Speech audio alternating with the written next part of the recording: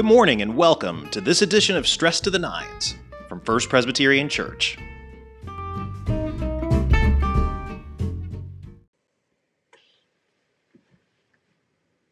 Hey, good morning everybody. It is Wednesday and welcome to this edition of Stress to the Nines.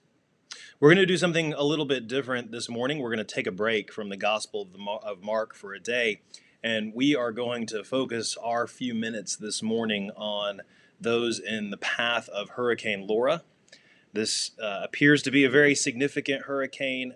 It will be hitting our friends down in Texas and Louisiana imminently, so we certainly want to keep them in our thoughts and prayers today. I was unfortunate enough to experience a hurricane during my internship year in Corpus Christi, Texas. I can tell you that as unpleasant as they seem on TV, that's how unpleasant they are in real life. And we got a glancing blow. Fortunately, it turned at the last moment. But the anxiety that built in the community over the days before it, the kind of underlying tension that ran through every person that lived there as they feared for their lives, their loved ones, their property, and not only their property, but their community and the places they hold dear.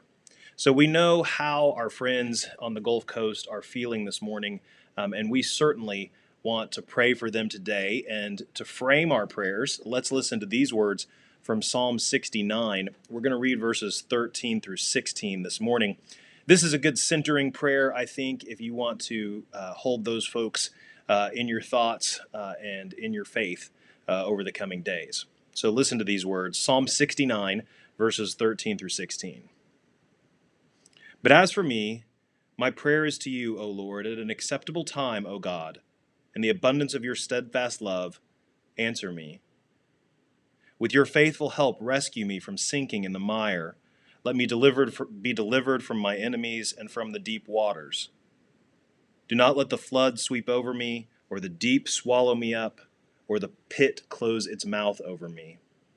Answer me, O Lord, for your steadfast love is good. According to your abundant mercy, turn to me. This is the word of the Lord.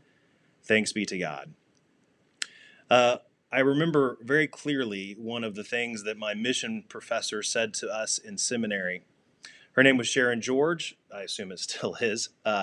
And Sharon said to us that the first act of mission is always prayer. So today I would strongly encourage you several times to pray for those in the path of Hurricane Laura, to pray for their well-being, to pray for those who you know in the region, to pray for places that you've been in that area, and to just simply hold those people near you in your hearts, that the floodwaters, as Psalm 69 says, do not overcome them. Let us pray. Holy God, on this day, we pray especially for our friends on the Gulf Coast, for those about to be affected by a very dangerous and difficult storm. We pray for safety. We pray that the storm might weaken. We pray for a spirit of community and neighborly love to pervade those places. Help people to work together and not against or in competition with one another. Help us to be mindful of those who suffer this day. Help us to focus our prayers on those whom we know and those whom we love who are in harm's way. Help us to behave and act selflessly in our own communities. Let the difficulties which lie ahead be a reminder to us of the vulnerabilities of our neighbors in our own communities. O Lord, we pray that you would guide us, that you would strengthen us this day, and that you would watch over all who are in fear of the floodwaters. Draw them near to you in this moment through Jesus Christ our Lord. Amen. That concludes our Stress to the Nines for this morning. Please be in prayer for those who are in danger today. Tasha will see you tonight, and I'll be back tomorrow. Until then, peace.